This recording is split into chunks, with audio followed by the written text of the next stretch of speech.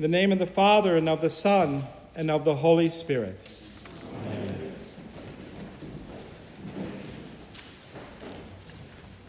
Saint Hilary of Poitiers was a major theologian and bishop in the 4th century. He was known as the Hammer of the Arians. The Arians were a heretical group of Christians. He fought fiercely and tirelessly against the Arian controversy, and he perceived that their bishops and priests were representatives of the Antichrist.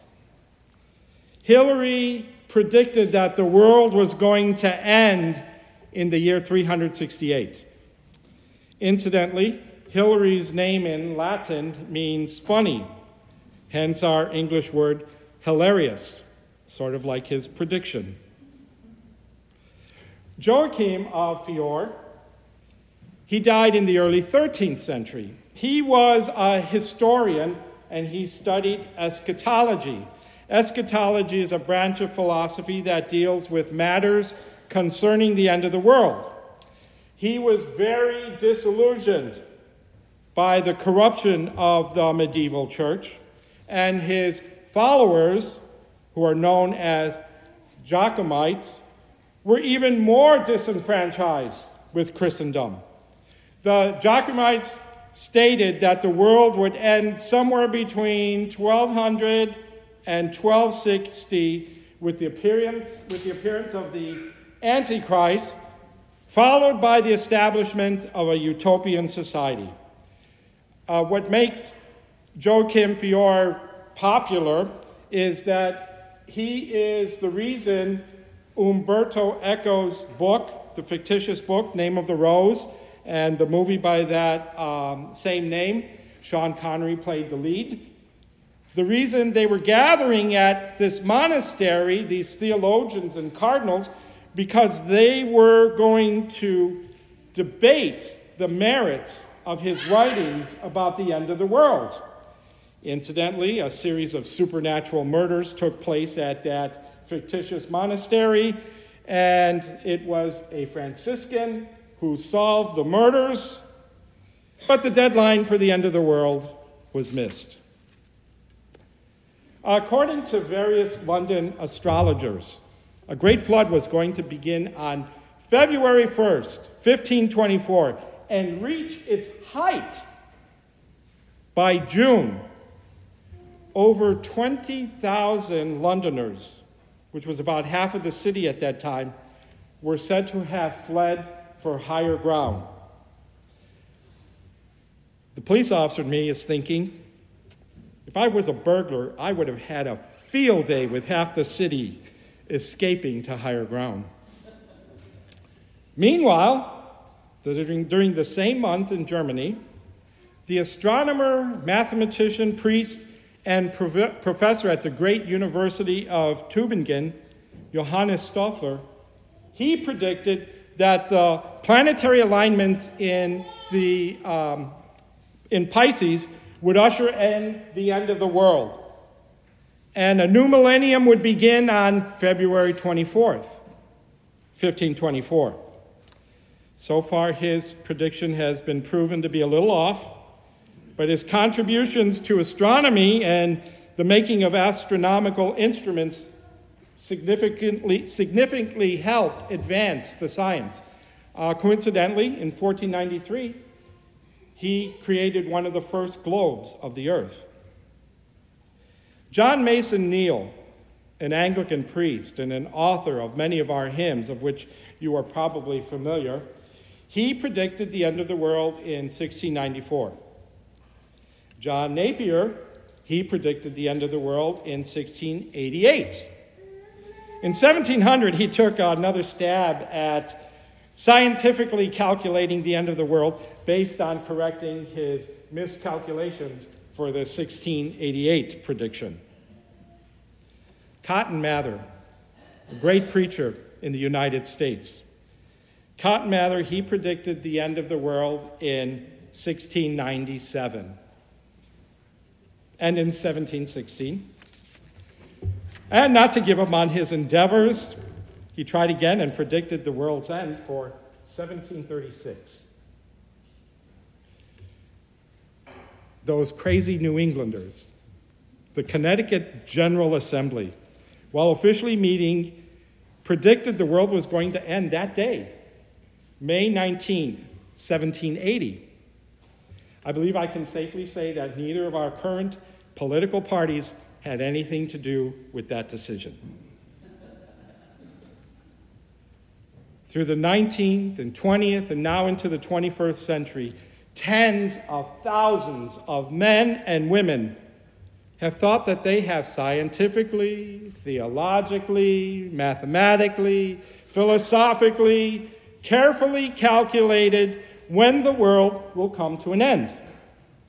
Still, many thousands of others, appeal to special visions and messages that they received as insights from God, or, in a few cases, some other extraterrestrial entity. They were given information about the demise of the world. We can't forget about our current time. Many resolutely claim that and believe that the world will end in 12 years. Unless you listen to those who say our planet will end in 2021 or 2023 or maybe some other year, depending on when we will get hit by a meteor. Most definitely, the world will come to an end. Our lives will come to an end, probably sooner than the world's last breath. No matter how many repeat performances we make in the show of our life, on the stage of our life, the final curtain will come down for us. Though we can look and laugh at all the misguided people who prophesied the end of the world, only to find that God had once again missed their deadline. The anxiety about such matters seems to be growing in society. A recent article I read in a pastoral counseling periodical stated that psychologists and therapists are struggling with providing some type of relief to the anxiety that modern people, especially those under 40, some type of relief to their anxiety that the world is going to end, or with the futility of life, or even accepting the fact that death is going to defeat them.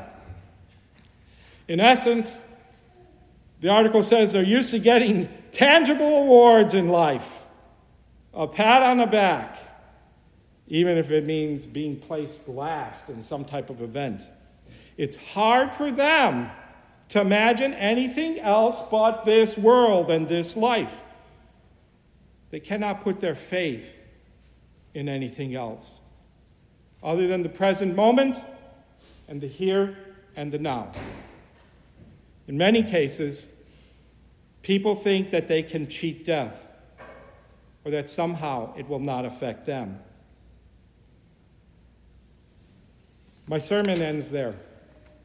I didn't write anything else. That's the end. But that's not the end of our story. The season of Advent, here we are at the beginning of a new church year. The season of Advent proclaims the beginning of a new church year by looking at what is coming in our direction. Not a meteor, not a flood, not some other crazy or even viable reason, but that the hope of the world is coming. We cannot pretend that we don't know the story of Christmas. I mean, how many Advents have we all gone through?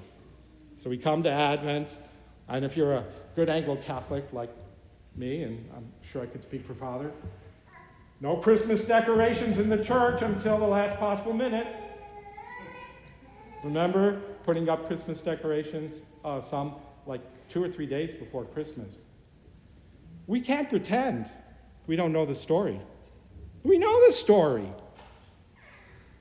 We're not, he was born in Bethlehem? I didn't see that coming. We know. We know what's going to happen the rest of the year. The Magi come to see him. He goes and is baptized in the River Jordan, and he preaches and teaches, calls his apostles, goes to Jerusalem, is killed, rises from the dead, goes there. We know the story. And here we are at the beginning, the story of salvation history, looking for hope, looking for him who is hope. We are looking for his advent. So we went through our cycle. We just finished it.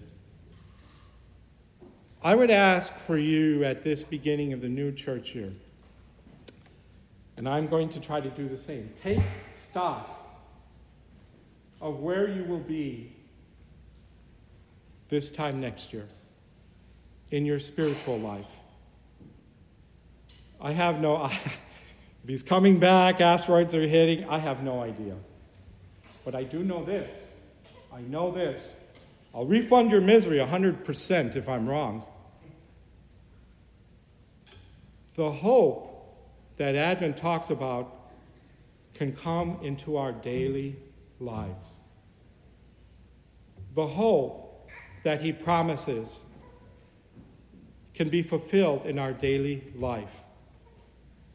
The end does not have to be so scary. I mean, there is no question we have to work through and deal that part.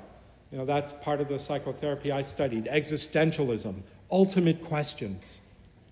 Why is it that we struggle with the anxiety that we have? But what sets us apart? Hopefully, it is that we believe he can come into our daily life. That yes, there was his first advent in Bethlehem. And at some other time, whenever, only the Father knows, he will come again with power and great might to judge the world. But today, he comes again. He comes again. So I would ask you, how can his advent in your life and mine be different? How can we have a greater awareness of him, a greater sense that he is present with us? This time next year, when we meet again on the first Sunday of Advent, how is it that his coming in our daily lives has helped us to know him, love him, serve him, be happy with him in this world, and live with him in that world that will never end. Amen. Confident in this faith and belief, we stand and